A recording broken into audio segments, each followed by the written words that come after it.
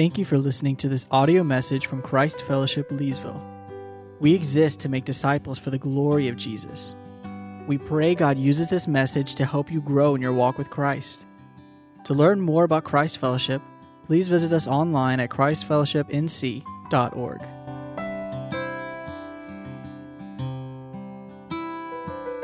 If you would be turning in your Bibles to the book of Ruth, which we completed working our way through chapter by chapter last week, but this week we just want to take a Sunday to do an overview of the book as a whole. So that's what we will be doing this morning. So we'll be looking at a few places in Ruth, but here in a few moments I will read for us from Ruth chapter 4, beginning in verse 13. As you're turning there, we invite any children who may be participating in our children's class to make your way to the back room where there will be volunteers there to greet you and to instruct you in the Lord's Word there in that context this morning. But again, we are in the book of Ruth as a whole. But let me read for us from Ruth chapter 4, verses 13 through 22. And then I'll take a moment to pray and ask for the Lord's help together with you.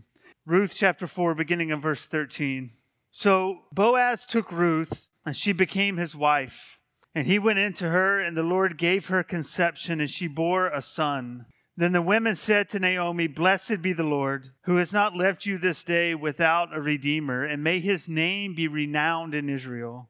He shall be to you a restorer of life and a nourisher of your old age. For your daughter-in-law who loves you, who is more to you than 7 sons, has given birth to him." Then Naomi took the child and laid him on her lap and became his nurse.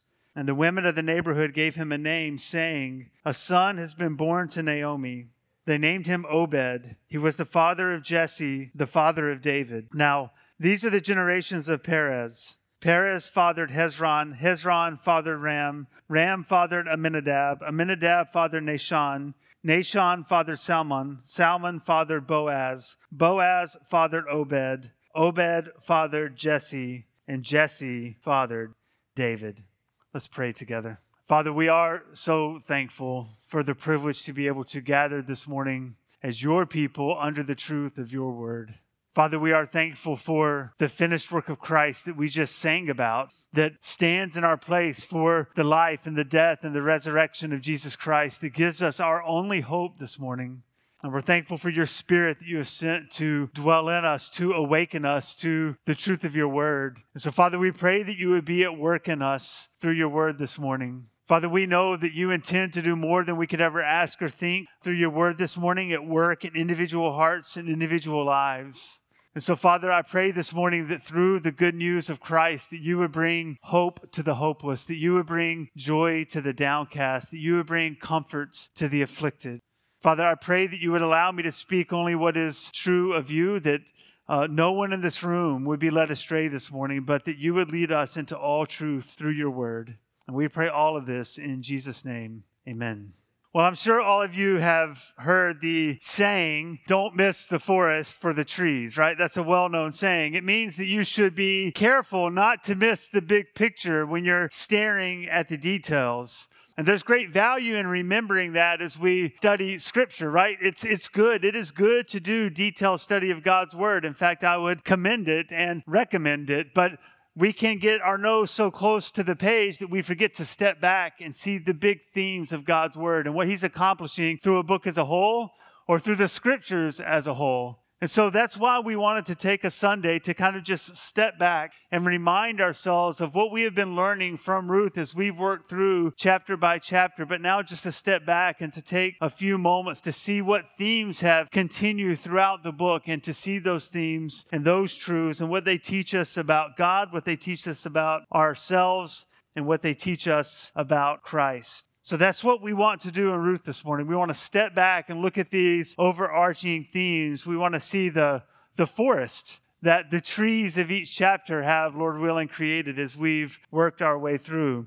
And I think one of the best ways to do this in Ruth, this doesn't necessarily work for every book of the Bible, but I think for Ruth it works well to simply take a look at each of the main characters in the story and track with what God teaches us through their story and through what occurs in their lives throughout the book of Ruth. Now, I want to always give credit where credit is due. So doing it by characters is not my idea. I had the privilege of meeting with Jesse, who's not here this morning, Jesse Bustamante, who's a member of this church, and we talked through each chapter of Ruth. We've been able to do that throughout this sermon series, and he had this idea that he thought would be helpful to use the characters as a framework to see these themes that God shows us in the book of Ruth. And so I thought that was a great idea and a really helpful way to do it. So if this is helpful, thank Jesse. If it's not, you can be angry with me because I messed it up, okay? So that's what we're going to do this morning. We're just going to look at these main characters, Naomi, Ruth, and Boaz, and see the overarching themes of Ruth through their stories in the book of Ruth. So with each of those three characters, number one, we're going to begin with Naomi and see God's faithfulness in the midst of suffering. God's faithfulness in the midst of suffering. And then second, in Ruth's life, we're going to see that God welcomes the nations. God welcomes the nations. And then third, in Boaz's life, we will see that the righteous man is a joyful and gentle provider. So let's begin with Naomi and see God's faithfulness in the midst of suffering. So the first chapter of Ruth, if you want to turn there as a reference point, begins by summarizing a tragic situation for Naomi. She and her husband, along with their two sons, have fled Bethlehem because famine has come into the land. So they flee Bethlehem and they go to Moab to try and find food and sustenance. Now, I think we can read over that quickly and forget that in and of itself is suffering. They were hungry, probably starving, and they were desperate as they fled away from Bethlehem to head toward Moab. They were so desperate, they were so hungry, they left behind everything they were familiar with. They left behind their possessions, their home, their culture, their country, their people, to flee to Moab, to try to just find enough food to sustain their family. So they were probably in pretty rough shape physically, hungry, malnourished as they fled to Moab. So the suffering begins even there in the famine and in the fleeing to Moab. But on top of that, once they arrive in Moab, there in chapter 1 of those first few verses of Ruth chapter 1, we're told that Naomi's husband Elimelech dies. The patriarch and the provider for their family in a foreign land dies. And so instead of finding relief from their suffering only increases when he passes away. And though that, again, in and of itself is tragic and heartbreaking and full of grief for Naomi and her sons Mahlon and Chilion, the story gets worse. They take Moabite wives, and then 10 years later, Mahlon and Chilion take Moabite wives, and then 10 years later, they die there in the land of Moab. And so Naomi is left in a foreign land where she has been essentially exiled for 10 years without her husband and without her sons. And she is there with her daughters-in-law, Ruth and Orpah. This was a tragic situation, filled with hardship and filled with suffering. Naomi is left without any of the family with whom she originally came to Moab from Bethlehem. And we have to remember in this time, in this culture, that widows were extremely vulnerable. Widows were faced with difficult financial situations because there were limitations on their rights to own property. There were limitations on their ability to earn an income or to care for their family. Often widows would lean on their family, on their children to provide for them, but even Naomi's children were taken from her. She was left destitute, and her daughters-in-law were also left destitute because they also were widows in a terrible situation in this time and in this culture. It was an incredibly difficult situation on top of unimaginable grief of losing her husband and her two sons while being away from her home for 10 years.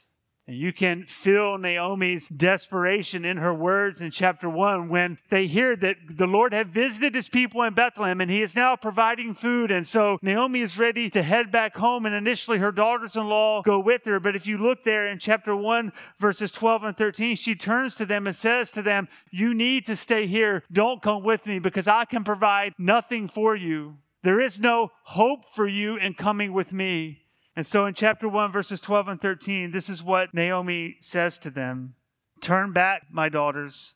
Go your way, for I am too old to have a husband. If I should say I have hope, even if I should have a husband this night and should bear sons, would you therefore wait until they were grown? Would you therefore refrain from marrying? No, my daughters, for it is exceedingly bitter to me for your sake that the hand of the Lord has gone out against me. You see, the greatest imaginable solution that Naomi can think of in that moment is that if somehow God provided her husband that very day and she somehow was able to have children that very day, that would be the only hope for Ruth and Orpah, because then they can marry brothers of Mahlon and Chilion and then have and be a part of the inheritance of this family. But of course, that's an absurd hope. And so she essentially says, we're hopeless. There is no hope for our situation. And then Naomi looks around at her circumstances and she begins to draw theological conclusions. And you heard her say even there in verses 20 and 21 of chapter 1, she says, do not call me Naomi.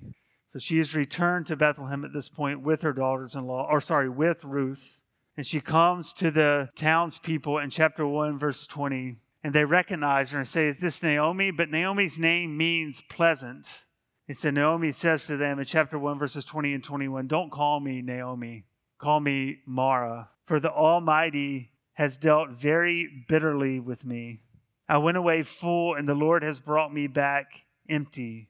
Why call me Naomi when the Lord has testified against me, and the Almighty has brought calamity upon me? Naomi was convinced by looking at her circumstances that God was against her. She looks at her circumstances and she draws theological conclusions from her suffering. And she says that God has dealt bitterly with me. He is against me. He is not for me. But here's what Naomi's story reminds us of by the time we get to the end of the book of Ruth. It reminds us that we shouldn't draw theological conclusions based on our circumstances. We should draw theological conclusions based on the truth of God's word. We're reminded that just because God allows suffering in our lives does not mean that He is against us. It does not mean that He is against us. We're reminded of truths, of New Testament truths like Romans 8:28, which says to us, and we know that for those who love God, all things work together for good for those who are called according to His purpose. Even the suffering in our lives, God uses for our good and for His glory. Or there's 2 Corinthians chapter 4, verses 16 and 17, which says, so we do not lose heart. Though our outer self is wasting away, our inner self is being renewed day by day. For this light, momentary affliction is preparing for us an eternal weight of glory beyond all comparison. This is exactly what happens in Naomi's life. Even in chapter 1, we begin to see hints almost immediately that the Lord is not in fact against her. Even after she complains about God being against her, at the end of chapter 1, verses 22 and 23, the author of Ruth, the narrator of the story, reminds us that Naomi has not been emptied.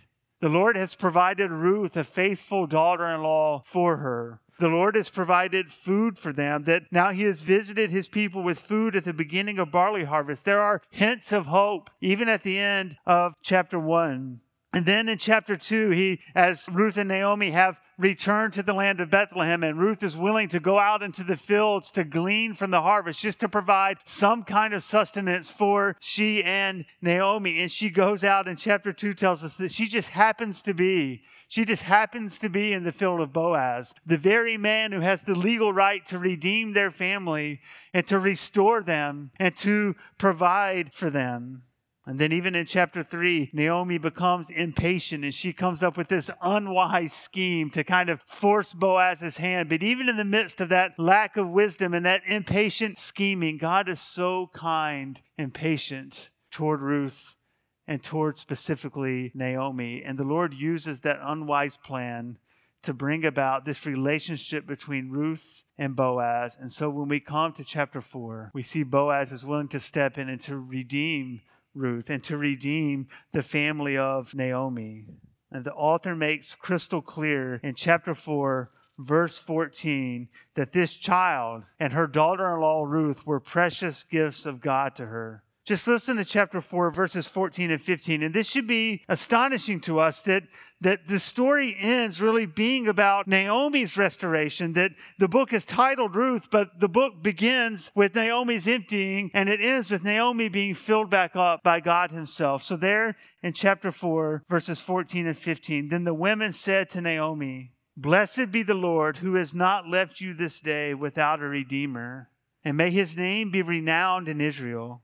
This is talking about the child that God has given to them through the marriage of Boaz and Ruth. And verse 15 says, this child shall be to you a restorer of life and a nourisher of your old age. For your daughter-in-law who loves you, who is more to you than 7 sons, has given birth to him. And then listen to verse 16 and 17. Then Naomi took the child and laid him on her lap and became his nurse. And the women of the neighborhood gave him a name, saying, a son has been born to who? To Naomi. This was Ruth's child. But theologically, the theme that's been developed in Ruth is to say, no, this is the child of Naomi. This is God's gift to her. This is God filling her back up. The very Naomi who said, God is against me. And now it's become clear that he was always for her. He was always at work for her good and for the glory of his name. The author's point is clear. He wants to say to us that Naomi was wrong, that the Lord had not turned against her, that instead he was with her in the midst of her suffering, at work in every moment to bring about this glorious moment, both in Naomi's life and in redemption history. And this is what I love about Naomi's story. In chapter 1, Naomi says, even if I was to hope against hope, right? The greatest imaginable hope I can think of is if God dropped a husband in my lap this very day, and I became pregnant and was able to provide children for you, Ruth and Orpah, to marry, you would never wait long enough, and you shouldn't wait long enough to marry those men, right? That's the greatest hope I can think of. But God says, I can do more than you can ask or think, Naomi. Right? It's what Ephesians chapter 3, verse 20 says to us. Now to him who is able to do far more abundantly than all that we ask or think, according to the power at work within us. God is able to do more than we can ever ask or think, more than we can imagine. Naomi's greatest hope, the greatest, most wild, crazy thing she could think of, God could do above and beyond it. And what he did is bring that family back and provide a redeemer for them through Boaz, who would, at the end of the story, marry Ruth and provide a child so that the name of Elimelech, the family of Naomi, could carry on. And of course, in that moment, even at the end of chapter 4, when it's become clear to Naomi that God has done above and beyond what she could ever ask or think, she still doesn't know the full story of what God has done, because she doesn't know that she's holding in her hands the grandfather of King David, who would one day be the line of King Jesus. It is because of Naomi's suffering that has brought that to pass, that the promised seed carries on, that brings the Redeemer into the world. God is always at work in ways we can't see, even in the midst of our suffering. So Naomi's story reminds us that we should not draw theological conclusions from our circumstances. Instead, we must look to the truth of God's word. We must be reminded that in Jesus Christ, that through Jesus Christ, that God is eternally for us, for all who trust in Jesus Christ. We are his adopted children. We belong to him. He is our Father. He will never forsake us. He will never abandon us. He is with us to the end of the ages, is what Jesus says to us in Matthew chapter 28. And that truth does not change when suffering enters our lives. Instead, God says to us that he uses that suffering for our good, for his glory, and he is there every moment, present with us, even in the midst of our suffering, as 2 Corinthians reminded us, producing in us an eternal weight of glory beyond all comparison. It's what he did in Naomi's life, and it's what he says he will do in our lives because of the finished work of Christ that stands in our place. So we see in Naomi's life, and we see in the book of Ruth as a whole, that God is faithful even in the midst of suffering. That suffering does not mean that God is against us. And then in Ruth's life, we see that God welcomes in the nations, that God welcomes the nations. So let's track with Ruth. In the first chapter, near the very beginning of chapter 1, we're introduced to Ruth for the first time. Mahlon, one of the sons of Naomi, marries this Moabite woman, Ruth. Now, what becomes clear throughout the book of Ruth is the author does not want you to forget that Ruth is a Moabite. Right? 5 times in 4 chapters, the author of Ruth calls Ruth the Moabite. He doesn't drop the title. He doesn't say, well, it's important in chapter 1 for you to know it, but it becomes less important as we go through Ruth. No, 5 different times all the way through chapter 4, even at the end of chapter 4, she's referred to as Ruth the Moabite. Now, why is that? Why does he continually call her Ruth the Moabite? Why is that significant? Well, we need to remind ourselves a little bit about who these Moabites were. Why? What's the big deal about Ruth being a Moabite? Well, you see, the Moabites were an idolatrous pagan nation who neighbored Israel. They worshipped false gods, their god Chemosh. They were an idolatrous pagan people. And in fact, they were often adversaries of Israel. In fact, so much so that the law says in Deuteronomy chapter 23, verses 3 through 6, listen to what it says about the Moabite people. No Ammonite or Moabite may enter the assembly of the Lord. Even to the 10th generation, none of them may enter the assembly of the Lord forever, because they did not meet you with bread and water on the way when you came out of Egypt. And because they hired against you Balaam the son of Beor, you shall not seek their peace or their prosperity all your days forever. Those are pretty harsh words. The Moabites as a whole were evil, wicked, pagan people. And here is Ruth, a Moabite. In other words, she's not really in a good position when it comes to relating to the people of God. And that's why her words are so astonishing in Ruth chapter 1, when she commits herself to Naomi. When Naomi is pleading with Ruth and Orpah to return to Moab, she says, go back to your people. Go back to the gods of Moab. Go back and find rest in a Moabite husband's home. Find a husband among your people. Do not come with me. But in chapter 1 of Ruth, verses 16 and 17, this is what Ruth says to Naomi. Do not urge me to leave you or to return from following you. For where you go, I will go. And where you lodge, I will lodge. Your people shall be my people, and your God, my God. Where you die, I will die, and there I will be buried. May the Lord do so to me, and more also, if anything but death parts me from you. Ruth is saying, I'm committed to your God and your people and you, Naomi. And there is nothing that's going to keep that from happening. I'm even going to go back to your people. Your God's going to be my God. And when you die, I'm staying put, and they're going to put me in the ground where they put you in the ground. I'm committed to you. This is Ruth turning her back on the gods of Moab.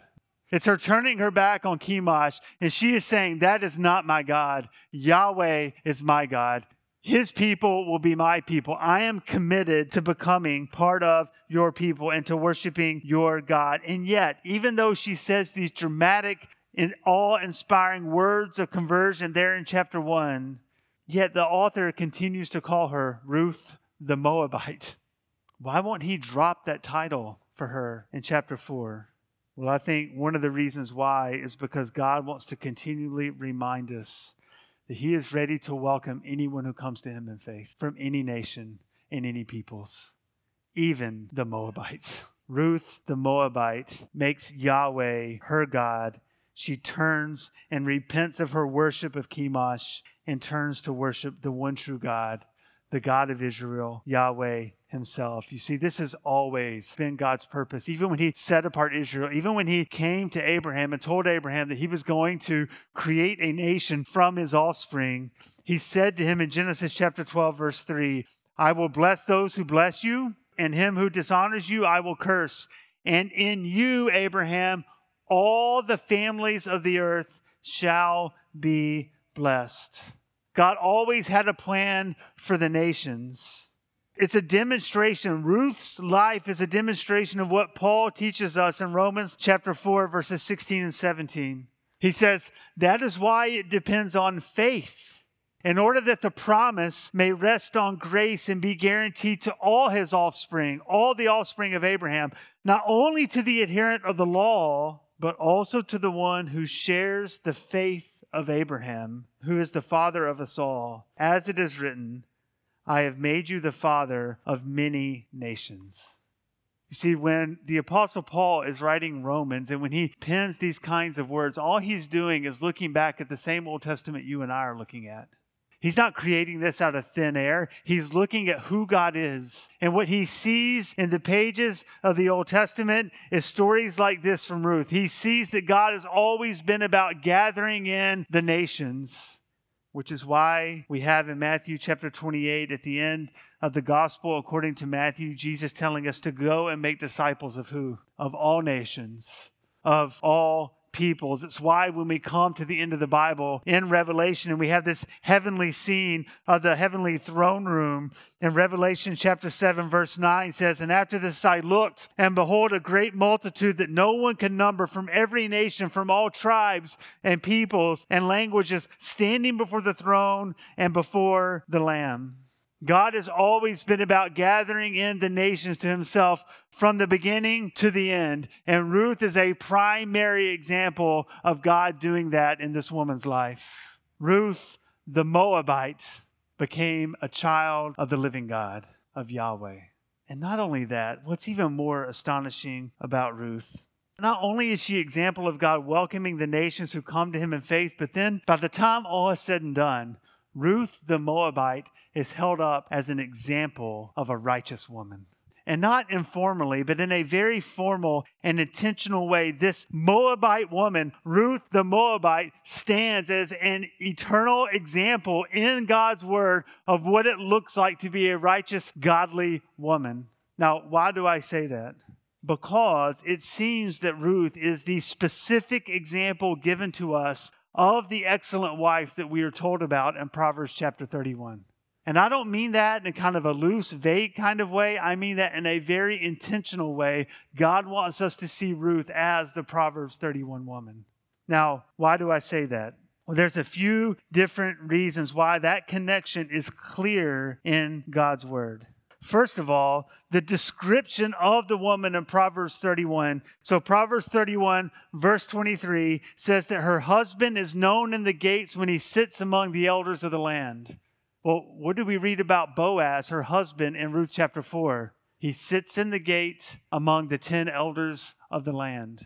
And then the conclusion of Proverbs 31, the last verse of Proverbs 31, verse 31, says that this woman, this excellent wife, that this woman will be praised in the city gates. Well, guess what happens at the end of Ruth chapter 4? She's praised in the city gates. There's an intentional connection between this description of Proverbs 31 and Ruth as a person. She is a dedicated hard worker. Ruth makes that clear over and over again. Chapter 1, chapter 2 says that she worked in the fields continually until the end of barley harvest. Every day she's out there all day gathering the grain, gathering the barley to take care of she and Naomi. She's an industrious, hard-working woman. And as if those examples are not enough to prove to you that Ruth is the example of the Proverbs 31 woman, we also have the fact that in the original language Bible, so in the Hebrew Bible, the order of the books are slightly different than the order of the books in the English Bible. So if you were able to read Hebrew and you were to read through the Old Testament, you would read the Old Testament in a different order than the order of the English Old Testament. Now, why do I point that out? Because in the Hebrew Old Testament, guess what book follows Proverbs 31? It's Ruth. So if you're reading through in the original language, you read through Proverbs 31 and this description of this excellent wife, this righteous woman, and you finish, the very next page you flip to is Ruth. Now, why do I make such a big deal of this? Because she's Ruth the Moabite. God didn't just welcome her in, he made her an example to be followed. You see, in God's kingdom, there are no second-class citizens. It doesn't matter what nation you come from. It doesn't matter what peoples you come from. You are God's child. We are all on equal footing before the throne of King Jesus. And so we're worshiping him for all eternity. Even Americans make it to the throne, right? Even we do, along with every other nation and peoples on this planet. God has called a people to himself. Whether it's a Moabite woman, an Israeli woman, or an American, we can all stand on equal footing before the throne of King Jesus. He is calling the nations to himself, and he welcomes all who come to him in faith. So in Naomi's life, we see God's faithfulness on display, even through her suffering. In Ruth's life, we see that God has always been about calling the nations to himself. And then in the life of Boaz, we see that the righteous man is a joyful and gentle provider. We first meet Boaz in chapter 2 of Ruth. You see there, chapter 2, verse 1. Now, Naomi had a relative of her husband's, a worthy man of the clan of Elimelech, whose name was Boaz. The very first thing that we're told about Boaz is that he is a worthy man. And I would argue that the rest of chapters 2, 3, and 4 are written to prove to us that this is true. Everything that Boaz does proves that he is a worthy, righteous man of God. Every moment, Boaz makes the righteous, obedient decision without fail. He follows the letter of the law. We even see it here in chapter 2. He is caring for Ruth the Moabite. She comes into his field to glean from the edges of the fields, to pick up the leftovers is what that means, to pick up the leftovers that are left behind and scattered in the field that the harvesters are leaving behind. And just listen to what the law says, both in Exodus and in Deuteronomy. Exodus chapter 22, verses 21 and 22 says this: "You shall not wrong a sojourner or oppress him, for you were sojourners in the land of Egypt. You shall not mistreat any widow or fatherless child." And here's Ruth. She's a sojourner. She is Ruth the Moabite. She is from a foreign land. And not only that, she's a widow. And Boaz knows this. And it's clear that he knows God's law. So he refuses to treat her poorly, to mistreat her. And not only that, specifically Deuteronomy chapter 24, verse 19 says this: "When you reap your harvest in your field and forget a sheaf in the field, you shall not go back to get it. It shall be for the sojourner, the fatherless, the widow, that the Lord your God may bless you in all the work of your hands." God's law told the people of Israel to leave behind provisions in the field for the sojourner, the fatherless, and the widow. And here's Ruth, the sojourning widow, in the field of Boaz. And he is there obeying God's law, providing for her. But also what I love about Ruth, the book of Ruth, is that the author presents Boaz to us not as this stiff, curmudgeon-y, righteous, law-keeping man. No, he's presented as a joyful, generous, kind, gentle, law-keeping man. I mean, the first words out of Boaz's mouth as he arrives in the field, and Ruth is there gleaning along the edges, and he arrives and he's talking to his servants. And he shows up, you see there in chapter 1, verse 4, "And behold, Boaz came from Bethlehem, and he said to the reapers, 'The Lord be with you.' And they answered, 'The Lord bless you,'" right? You have this picture of just a happy man. He's joyful. He's not coming into the field kind of dragging in, tired and pitiful and complaining about having to work another day. No, he's stepping in, right? He's full of joy. "The Lord bless you," right? "The Lord keep you." There's joy even in that brief conversation. This is the kind of man Boaz is. And he doesn't just avoid mistreating Ruth, right? God's law says don't mistreat the widow. He doesn't just not mistreat her. No, he goes above and beyond. He doesn't just leave the leftovers in the field. He says, no, you intentionally, servants, I want you to intentionally take provisions out of the sheaves and leave them laying there so that Ruth can gather them. Not only that, I want you to protect her. You don't dare lay a hand on this woman. Do not touch her, Boaz tells his servants. And she has the right to drink from the same water you do. She is to be provided for.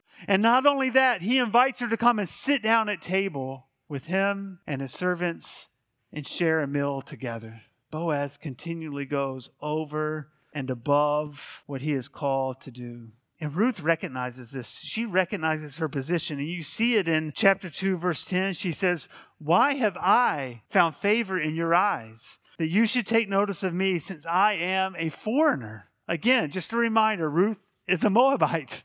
Perhaps what she doesn't realize is that it is because she is a foreigner, because she is a sojourner, that Boaz cares for her. Boaz is simply exhibiting the heart of God. He's exhibiting the heart of God, who cares for the sojourner, who cares for the destitute, who cares for the outcast. This is who God is.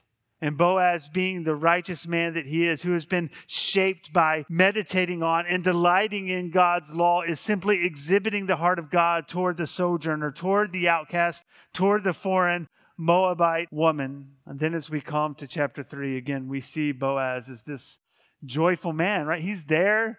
He's there at the threshing floor. He enjoys a meal with his servants. It says in chapter 3, verse 7, that his heart was merry as he goes to lay down. He's just a happy, joyful man. And he goes to lay down for the night, and he didn't begrudge the law. He's full of joy and happiness. He delights in the law. And later in chapter 3, of course, we know about the situation where Ruth comes in the middle of the night on the unwise, it seems, advice of Naomi, and puts Boaz in what could have been a very compromising situation. And Boaz could have taken advantage of this, right? He's the wealthy man of power. And here in the middle of the night in his room is an outcast foreign woman who is desperate and needy. Right? You hear about power dynamics, that's power dynamics right there. He could have taken advantage of her. He could have covered it up. No one would have believed Ruth over Boaz. But what does Boaz do? He does the righteous thing. And he simply gently speaks to her. And he says, I'll care for you, Ruth. I'll redeem you. In fact, he says, I'm honored that you would even consider marrying me. It's the humility of Boaz on display. But he reminds her, again, Boaz, the righteous man who follows the letter of the law, says, I do want to let you know, Ruth, there is a Redeemer who is a closer relative than I am. So according to God's law, he has first rights to redeem your land, to redeem your family, and then therefore to marry you. So we first must offer it to him. But if he refuses to redeem it, Ruth, I will redeem you. I will marry you. And so we come to chapter 4, and we learn that this other closer relative, this other Redeemer, refuses to redeem them. He simply can't spare the expense it would require without bringing harm to his future inheritance. So at great cost, Boaz steps in and he redeems Ruth and he marries her. And never once do we get a sense that Boaz does any of these things, any of these righteous acts, any of these acts of going above and beyond what the law calls him to do. Never once do we get a sense that Boaz does anything because he feels like he has to. It's always because he wants to. It fills Boaz with joy to be able to care for Ruth and Naomi, to be able to continually give above and beyond for them. Even when Ruth came to him in the middle of the night and he so gently cares for her, he will not let her leave without piling more grain into her coat so she can take it home to Naomi. And he always does it with gentleness and with joy. Now, why do I point this out? Because I think all of us, myself included, we need to get rid of the picture that we often carry in our minds of the righteous law-keeping man being some kind of stoic, hardened, stiff man who's just kind of a curmudgeon.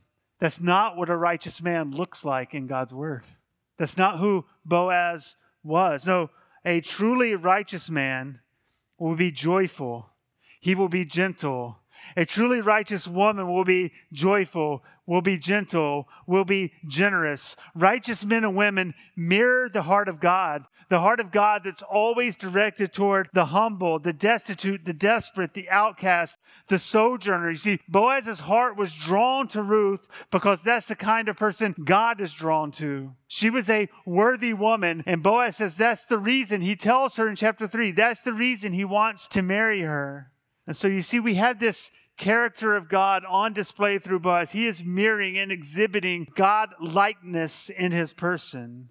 Therefore, it should not surprise us that when the most righteous, holy of holy men comes to earth, the divine, glorious Son of God, in the person of Jesus Christ, when he shows up, he is a joyful, gentle, generous man. If you read the New Testament, you never get the sense that Jesus is a hardened curmudgeon of a man. It's not who he is. He is serious, but he's joyful. He's gentle. He's generous. He spends time with the outcast that nobody else wants to be around. He goes to dinner party at the homes of sinners, and because of that, he's criticized. How dare you spend time with those people? But he goes anyway. He gets on his hands and knees and he washes the filthy, stinking feet of his disciples. He speaks with both grace and truth as he patiently teaches people who desperately need to hear the truth.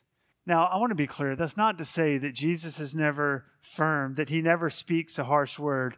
There are moments, right, when Jesus has hard things to say to people, when he says harsh things to people, when he clears out the temple, right, when he cleanses the temple of the money changers. But those moments are reserved for the self-righteous, for the arrogant, for the prideful.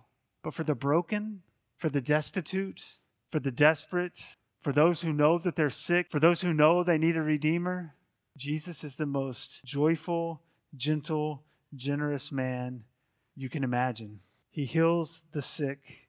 He speaks kindly and gently to those in need of compassion and care. Matthew chapter 12, verse 20 tells us that a bruised reed he will not break. Jesus is a kind and generous Savior. And we see that even in the life of Boaz, who mirrors forth the character of God. But all of that leads me to a final character that's not in the outline, a final character that I haven't mentioned yet, because I just want to conclude with the final character in the book of Ruth. And in fact, he is the main character, and that is Yahweh, God himself, who brings it all to pass. Yahweh, God, is the faithful promise keeper. As we read through Ruth, every situation, every circumstance, every conversation, God is in control, directing the flow of history. God is sovereign over weather patterns. God is sovereign over crops. God is the one who brought the famine to Bethlehem. He brought it intentionally. And through that, he was accomplishing 1,000 things. But one of the things he was accomplishing is sending Elimelech and his wife to Moab. God brought the famine. Therefore, they had to flee to Moab. Did that cause suffering? Yes, absolutely. But God was sovereign over it, because there in the land of Moab, Naomi's sons took Moabite wives. There, because they fled to Moab, Ruth learned about this glorious reality of the one true God, of Yahweh himself, the God of the people of Israel. If there had not been a famine, Ruth would have died a Moabite woman who had never placed her faith in the God of Israel. But it is through his sovereignty, even over famines, that they flee to Moab, that Ruth hears the good news of this God of Israel, and she repents of her worship of Chemosh, and she makes the God of Israel her God. And as she returns with Naomi, as she returns to the fields of Bethlehem, she goes out to glean. And what does Ruth chapter 2 say to us? That she just happens to be in the field of Boaz. No, she was sovereignly directed into the field of Boaz. That is the author's way of telling us that God is in control. That Boaz, this man who could be their redeemer, this man who is worthy, she just happens to be in his field at the right time, on the right day, in the right moment. And as we saw, it is God's work to prepare Boaz, this man after God's own heart, who always makes the righteous decision. He places Ruth into his path, this kind and gentle, righteous man who always does what's right in the book of Ruth. I'm not saying Boaz was without sin, but in the book of Ruth, all we know is Boaz always does the righteous thing. And God prepared this man for this moment, for Ruth and for Naomi. He is the one directing all that happens, until we come even to chapter 4, and it says that even the man that Boaz needed to talk to, who could have been the closer, nearer relative at the beginning of chapter 4, it says that behold, there he is. He just happens by, the exact right person Boaz needs to talk to at the exact right time at the city gate is there. And we feel this moment of tension, right? What's going to happen in these legal proceedings? What if this guy lays claim to the family of Naomi and marries Ruth? What if that's what happens? But God's even sovereign over legal proceedings. He's sovereign over negotiations. He's sovereign over that other redeemer and keeping him from having the resources that he would have needed to redeem Ruth. And so he refuses to redeem her. And God places it in the hands of Boaz to redeem them and to marry Ruth. And then when they get married, chapter 4 says to us, as we read earlier, chapter 4, verse 13, so Boaz took Ruth and she became his wife, and he went into her, and the Lord gave her conception, and she bore a son. Ruth had not been able to have children in the land of Moab when she was married to Mahlon, but here God opens her womb. It is God's doing. He is the one who is at work in the midst of this entire narrative, this entire story, because he is the faithful promise keeping God. You see, in Genesis 3:15, we talk about this often, but just to mention it again, in Genesis 3:15, after Adam and Eve eat of the fruit and they rebel against God, and God is bringing his curses on Adam and Eve, on humanity. He's bringing his curses to the serpent, but even in the midst of that, he says to Eve that she will bear offspring, and from that seed, there will come a man who will one day crush the head of Satan. And we track with that seed from Eve to Seth, to Abraham, eventually to Judah, to Perez, to Boaz, to David, to Jesus. But here's where I want to remind you that God rarely takes the path of least resistance, right? God moved weather patterns and caused famines to come into the land of Bethlehem just to accomplish his purposes, to get all the right people in the right places at the right time. And God's infinite wisdom extends beyond the reaches of our comprehension. God wanted a widowed, sojourning, converted Moabite woman to marry a law-keeping, righteous, joyful Jewish man to carry on the promised seed that would one day crush the head of Satan. This is how God operates in his sovereignty, because he wants to get the glory. He wants to display that he is the one in control at all times, so that we fall on our face, so that we worship him. And we see that even in the redemption that we have through Jesus Christ, when he sends the divine, eternal, uncreated Son of God, God of very God, to take on human flesh and become one of us, to become like us in every way, so that he can die in our place. And he willingly lays down his life on the cross and takes God's wrath in our place, so that we could have eternal joy and satisfaction undeserved in the presence of God forevermore. And even on the cross, with his last breaths, he cries out and quotes Psalm 22, verse 1. My God, why have you forsaken me? And it's in that very Psalm chapter 22, that we later read in verses 26 through 28.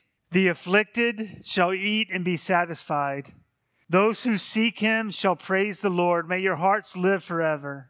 All the ends of the earth shall remember and turn to the Lord, and all the families of the nations shall worship before you. For kingship belongs to the Lord, and he rules over the nations. There on the cross, as Jesus quoted Psalm 22, my God, why have you forsaken me? I think there is little question that he had in mind all of Psalm chapter 22 as he invites the nations to come and worship at his feet. This is our Redeemer. This is the God who welcomes in the nations and is a gentle and kind Savior as he lays down his life on the cross in our place. Let's pray together now as we transition to our time of observing the Lord's table together. Father, we are thankful for the finished work of Christ that stands in our place. We're so thankful for the testimony of the book of Ruth and how it reminds us of your character and your nature, that you are a promise-keeping God, and how you work even in the midst of our suffering. You are sovereign over our suffering. You are working for our good and for your glory. Father, we are so thankful that you welcome in the nations. It is because of that we are able to come before Jesus, that we are able to come to him in faith and trust in his finished work on the cross. Father, we are thankful that you're sovereign, that you care for us. And so, Father, I pray that you would fill our hearts with joy, that we would follow you with great delight in your law, with great delight in the truth of your word, and that we would exhibit your character to the watching world. Father, we are so thankful for the finished work of Christ that stands in our place. And even now as we participate in the Lord's table and we eat of the broken bread, symbolizing your Jesus, your broken body, and drink of the juice, symbolizing Jesus, your spilled blood, I pray that it would be a moment of worship as we proclaim your death, Jesus, until you come. And we pray all of this in Jesus' name. Amen.